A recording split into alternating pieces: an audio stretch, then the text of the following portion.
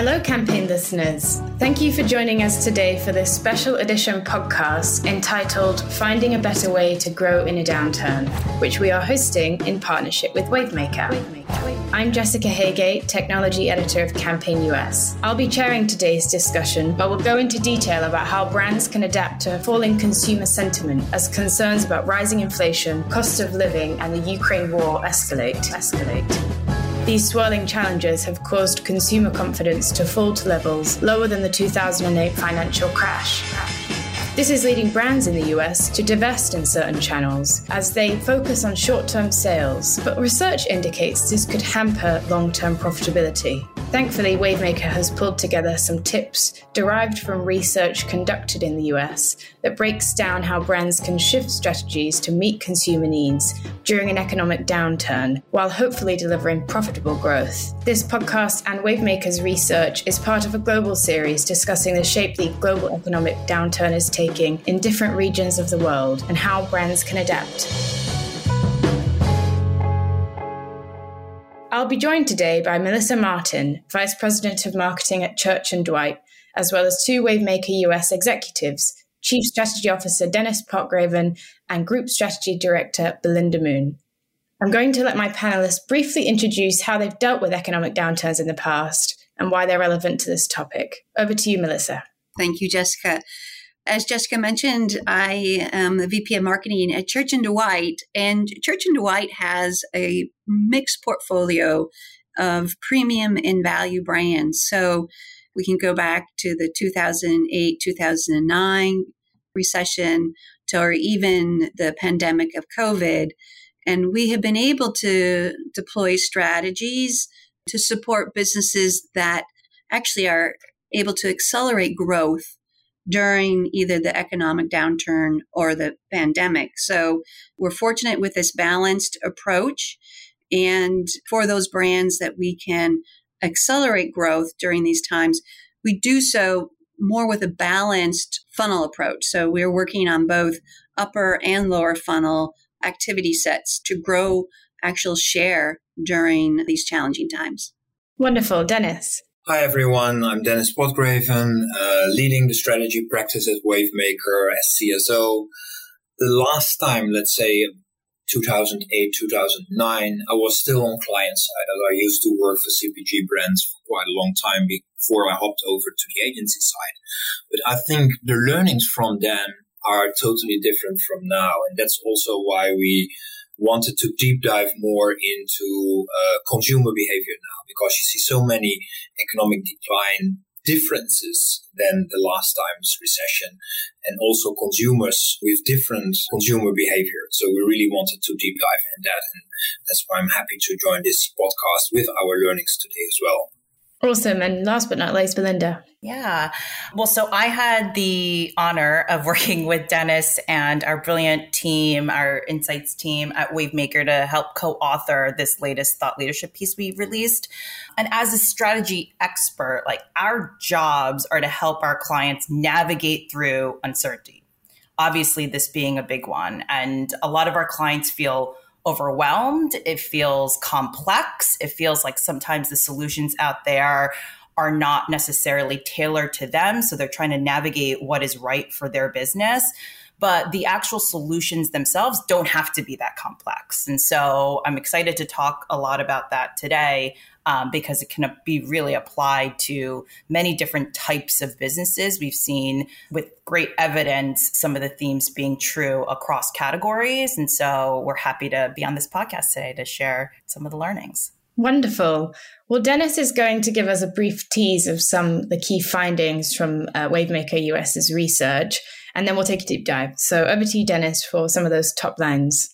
Yeah, I'd love to, because we also did this research with different sources, or taking into account different sources for the research, because we worked obviously with a lot of WPP tools and syndicated research as well. We did bespoke consumer research, which was affected in the end of August, the beginning of September, so very recent. And we also used data from our sister company, Game Theory, who has with their data a very big pool of different kind of categories. So we were able to look at a broader a broader pool of clients and categories. But to give a little bit more about the context first, I think what is important to take into account that there is still growth, but growth is very much decreasing. And that's an opportunity, I think, that we should not lose an eye on, because there's still some growth that we can go after. But looking at the research and looking at how consumers are reacting to this economic decline, is that we see that the sentiment has been falling tremendously, because we see even that when you are kind of comparing the development of inflation and the falling of consumer sentiment is falling much faster than inflation has been increased over the last few months. And it's not only about inflation. Inflation obviously is the biggest driver, but we see also other aspects and developments in the world, like the Russian invasion in the Ukraine, but also daily supply chain issues that consumers see as a burden and that drives the fall of their confidence. And we see even that this confidence is even lower, and we spoke about the 2008 recession before, that it's even lower than in 2008. And that's not only on consumer side. We also see that CFOs really think that this is not going to be a short-term economic decline, but at least it will take 12 months also after, let's say, the stabilization to fully recover from what's happening now. So how are consumers really reacting? I already spoke about the lower confidence, and you see that back in cutting costs, but consumers are very much selective. So we see that they are obviously cutting down in non-essentials, but, and speaking about the opportunities again, they are only trading down in, let's say, the essentials, but also in daily indulgence. There are still a lot of categories where consumers like to spend their money. They still have money. They have been saving during the pandemic. So there is still a lot of cash, I would say, at consumers as well, where they want to spend their money on.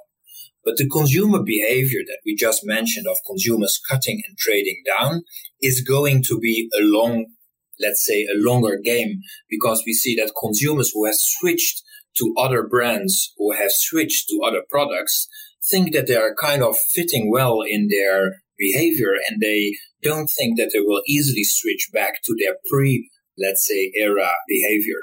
So as marketers, it will take longer time, and we need to have a longer path to really cater consumers, and sometimes also to leading them back to pre-COVID pandemic and economic decline behavior. But what we see is that brands often only look at the short term, not only because they need to recoup profitability, but also they lose a little bit the eye on the fact that this is really a longer term ballgame. And we all know that if you are focusing too much on the now, that not only for your future perspective of your strategy, but also when you look at profitability, that might lead to inefficiencies. And we see a lot of data, and also again in this research, that if you are only focusing on activation now and lose track of building your categories, building your brands, building your path of growth on a more mid and long-term way with branding and longer-term advertising, that it not delivers in the end the right efficiency and the right ROI for your investments. So kind of 4 bigger outcomes I already mentioned during this elaboration. The recession will take longer, so you need to change your growth path into recouping profitability now, but also enabling and making a path for long-term growth. Brands must focus very much on value, and we will speak later about that more during this podcast as well, what value exactly means for consumers. The third point is very much about protecting your base. We will speak about that as well. How do you really protect your base with your core consumers and your core products who are very much more profitable, or that are very much more profitable than incremental sales? And we will also speak in this podcast about defragmentation of investment, because we see that fragmentation of investment is the biggest deterrent of media and Marcom ROI. Wonderful. Well, that's a really helpful overview. And now we're going to delve a little deeper into some of the specific aspects that you've brought up. So given today's state of economic decline, what strategic advice would you have for brands and marketers that are seeking a path to profitable growth? I'm going to ask you, Belinda. Yeah, great. I mean, Dennis talked a lot about it already, but it's really critical for marketers and their agency partners to figure out a path that really first maximizes and recoups profitability right now in the short term, rather than just that short-term sales and incrementality that we're often always chasing. And oftentimes, this short-term sort of sales and incrementality may seem like a really agile decision within your marketing, department, but it's really mostly just like this knee-jerk reaction to what's happening. And there are ways to focus on profitability without having to compromise long-term growth. And Dennis talked about why this is so important, right? It's in our research and in the thought leadership piece we conducted, just like marketers, like consumers are reactive under economic uncertainty, right? Their confidence is fragile, and we're seeing sentiment falling faster than inflation. We're seeing confidence lower at every stage of the recession than what we experienced in 2008. And so what we're really dealing with is more of this idea of like a cost of living crisis, not just a typical recession. So this is going to impact us longer than what we may have typically experienced in past recessions and in the pandemic. And we believe that the biggest risk for marketers right now are really in the behaviors that are picked up and adopted by consumers that may actually last longer than you may imagine or want to believe. So, this is not just a 12 or 18 month sort of ball game. And it's really crucial to define what that growth path actually looks like for each individual marketer that really focuses on creating and recouping profitability in the short term over just incremental sales that still enables long-term growth. And so it's the combination of those two things that are really important. Excellent. And in this environment, how do consumers adapt to inflation or economic decline? What behaviors have you been seeing? And what effect do you think this is going to drive behavioral change in the long term? Yeah, I think building on what Belinda said is consumers are changing the behavior more longer term. So that was also the reason why we wanted to deep dive with this consumer research into what are these behaviors. So what is really changing them? And already mentioned that they are very selective.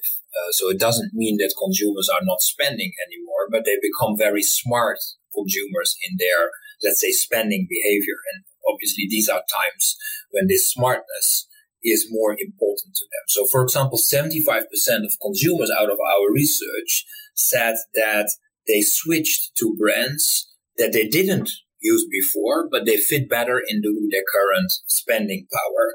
But 90% who switched already thinks that they will stay in their purchase behavior over time. And when we look at CPG, and Melissa later on can give a little bit more perspective on that as well, but when we look at broader CPG, this is also very much the time for private labels or store brands, like we sometimes tend to call them in the US, that there's an opportunity for them now, for these brands now. So in CPG, we see over the last 6 months that there has been a shift to those products and brands as never before. 30% in pantry items, 20% in personal care, 10% even in beauty. Yeah, and like I said, consumers are not going back that easily. So we need to think about what is then exactly driving them to those products and brands. And what we see is that the biggest driver is really more tangible value. But tangible value is not only quality versus price.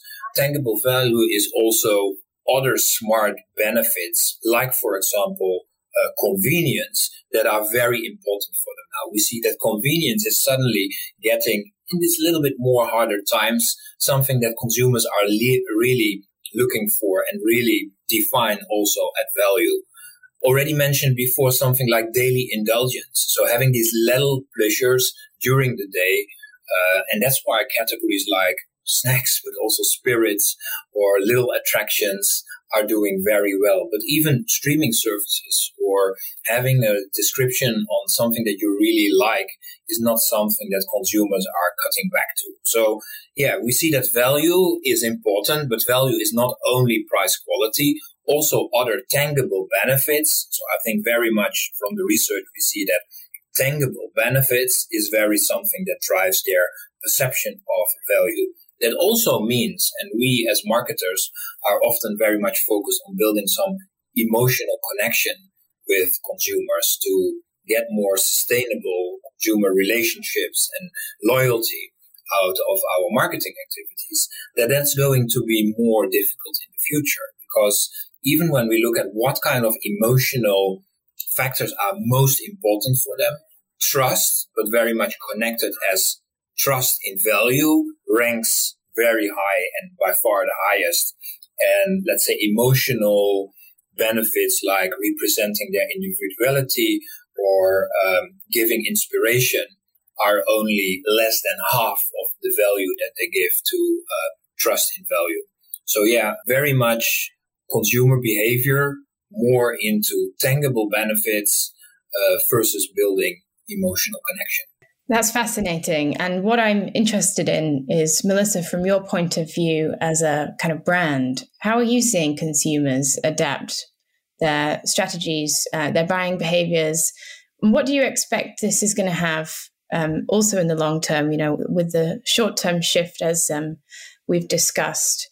Do you expect some of those behaviors to stick around? Yes. So I'll provide some specificity to what Dennis and Belinda have broadly spoken about. But we are seeing consumers obviously seek more affordable solutions. And this can be in the brands that they purchase. In particular, specifically within the laundry segment, we are seeing consumers shift more to mid and value tier brands away from premium brands. We are seeing consumers seek different pack sizes, either the largest sizes, which can provide the greatest value per use, or even consumers who are seeking the lowest absolute price point, depending upon their budgetary constraints. In general, we're seeing basket sizes growing, and that was more related to the higher costs of fuel. They're making less trips to stores and therefore doing more stocking up. And we're seeing consumers shift in their retailer selections as well, with higher growth in what I would call discount type chains in the mass class of trade or the club class of trade. So they're definitely making choices. I think Dennis used the word, they're being very selective, right, depending upon their economic situation. And as I mentioned previously, we have seen consumer behaviors modified during economic downturns or during the COVID pandemic. And some of those behaviors actually maintained, right? So we see this quite honestly as a time for our brands to either further solidify their relationships with their consumers or even, get greater loyalty from the consumers that are shifting into our brand propositions. And we even believe we can have a stronger relevancy story for our retailers too, who are carrying our brands. And as Dennis said, we do believe that this is a time to demonstrate how our brands are bringing tangible benefits to our consumers in both product performance in addition to cost, right? So that the brands are showing up and delivering against these consumers' need states. So for the long run, we do believe that we can grow our consumer base. We can convert our brands into favorite brands in the long run. This would result in increased loyalty for us. And because we're showing up in this time of greater need, we do believe we're driving higher brand regard. And so we're ensuring that our messaging is leaning into those types of propositions as well, but in a very authentic way. So as consumers are making these choices and these pivots, for some of our businesses, we do believe this is an opportunity to spur even greater growth, which will benefit our businesses in the long run post-recession. Now we've established kind of some of the consumer trends that you're seeing at a kind of market level and a brand level. Let's discuss the solutions for brands if they're looking to drive profitable growth. Beyond simply, everyone has mentioned consumers are looking for more value. Beyond simply just kind of cutting the cost of items, what can brands do today and in the future to drive profit growth at the Marcom level? I mean, it requires a combination of different sort of strategic techniques and tactics across both marketing in Melissa's world and our world in media. From a marketing communication standpoint, our research revealed that we need to figure out how to protect our base, particularly when it comes to these sort of core strategic and loyal consumers that Melissa was just talking about, as well as within our own product portfolio, and thinking about what are those like highly recognizable products and what we deem as like brand icons that people still trust, versus only just focusing on that new incrementality or that new innovation, right? So on average, we're seeing brands and businesses, they tend to have about 75% of their sales come from their baseline, their core, versus just 25% in incremental sales. And what's most surprising in some of our research was that advertising investment actually works 2 times harder for the baseline.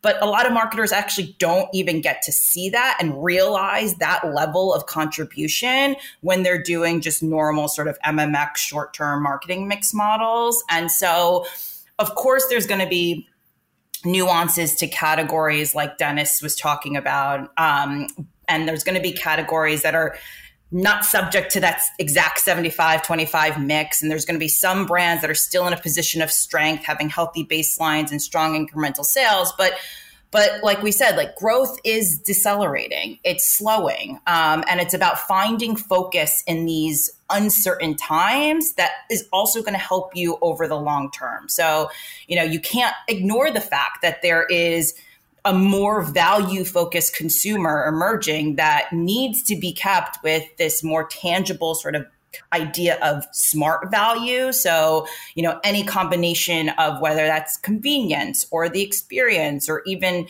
what Melissa was talking about, the product performance from maybe some of their brand heroes. And, it's these hero products or these brand icons that again are most easily recognizable for brands and really represent the best values of a brand that often are not supported enough with advertising, or even not at all. And because these marketers are highly focused on new innovation and new products. And the reality is that, when you think about how much money marketers put behind every initiative or every new product or every campaign, it's often about 50% lower than optimal spend levels on any given initiative. And so if marketers actually committed to the ideal amount of resources that actually meets consumers' needs today, thinking about the full consumer experience and their expectations from brands,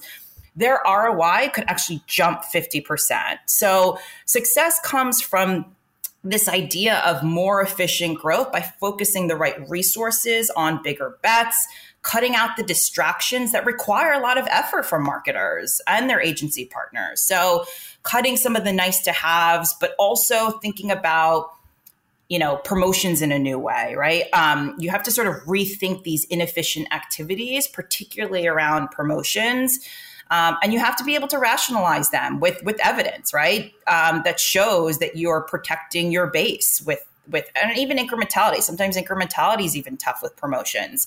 And because a lot of those activities cannibalize your bottom line, you're giving away your products for free, essentially.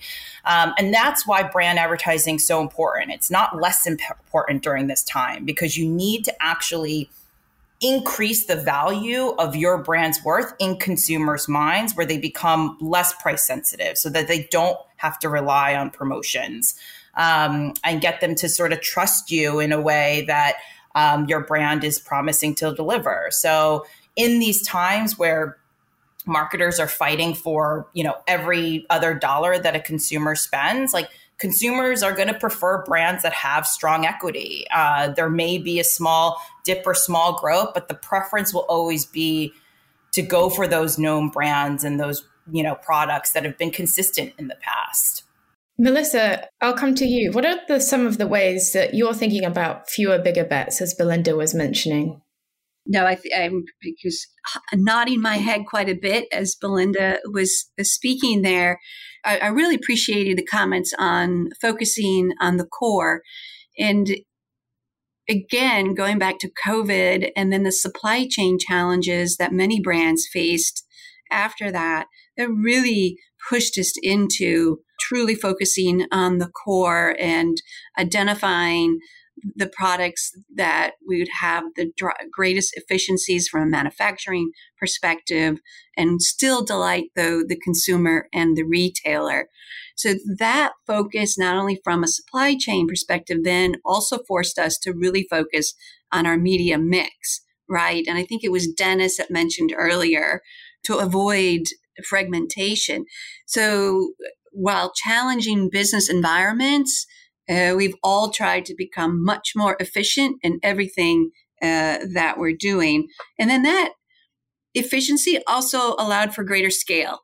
So really placing the bets that work extremely well, then it allows us to what we call fuel the runners, right? There will be businesses and brands that are going to outperform during these downturns. And how can you guarantee even greater success post the recession? And as I mentioned earlier, that's about this continuous investment, but it's the right level of investment. It's placing that media in the appropriate platforms with both upper and lower funnel, building that equity and that stickiness. So post recession, you're still in that consumer mindset and balancing it with lower funnel to drive the more immediate purchases. I also just wanted to touch on the trust, right? Trust is even more important today, and that is part of the value equation. So are you delivering the benefits that consumers are expecting? Are you showing up in a way which is conducive to today's environment, demonstrating to consumers that you understand what they're going through and you're here to support them? And again, that can play into long-term equity driving in addition to elevating the brand's worthiness and trust in the consumer's eyes. So that's how we're participating in the short term and the long term. And I would also just add that we're leveraging a lot of data to help drive where those investments will come. Excellent. And I'm going to come to you again, Belinda. With media investment considered a large top and bottom line contributor for many brands, what are some easy to implement tactics to help brands drive media ROI? Yeah, so similar to sort of the focus that we see that's needed on a marketing communication level, which you, Melissa, very much seem to be doing at exactly the right time at Church & Dwight. We see the same focus needed around the defragmentation of our media investment and really trying to create these longer term patterns and consistency in how the media is invested and how our advertising is actually showing up in the world, which is absolutely critical to actually help improve our ROI. And I know for marketers, it's a confusing time, right? Because you're on one side, you have the advertising industry urging anyone to listen to spend their way out of a recession, right? Which is a naive view of the realities of a boardroom. On the other hand, you have the boardroom telling their marketing departments and their media agencies to cut all spend, right? Which is a myopic, uninformed view of simply what the cost of advertising is and not just the value that it brings to your business, in particular the core of your business. And so in our research, we've seen that when you actually start to calculate the real cost inefficiencies of your media investment reductions, the initial budget cut that you once thought you were sort of saving fade out over time. It actually reduces to about zero within 3 to 5 years when you take into account that missed opportunity for actually cutting that budget in the short term. And what hurts even more is actually winning those sales back, which we see requires actually 2 times higher investment or more investment to regain over time. So it's hard to dig out of that when you're going through that pattern time and time again. And we know that both marketers and agencies, you have to have a much more nuanced approach to it, right? And during this research process, we realized that one of the big ROI enemies through our research with game theory shows that fragmentation is the biggest ROI enemy. So overcoming that fragmentation in even just media planning, when you think about your audiences, thinking about your channels, your placements, your formats, the moments in which you show up, in addition to just more consistent usage of your messaging and the creative you put out there over time is key to actually driving ROI or improving your ROI. So it's a very similar situation to marketing communications and the focus that's needed there. We need the same thing from a media standpoint. And often too many changes, too many little campaigns go into market. And our research shows that on average, about 50% of media investment in each channel is too low to actually see the maximum ROI payback. You haven't invested enough to see the full impact over the long term. And so fragmentation and reduction of that fragmentation is critical.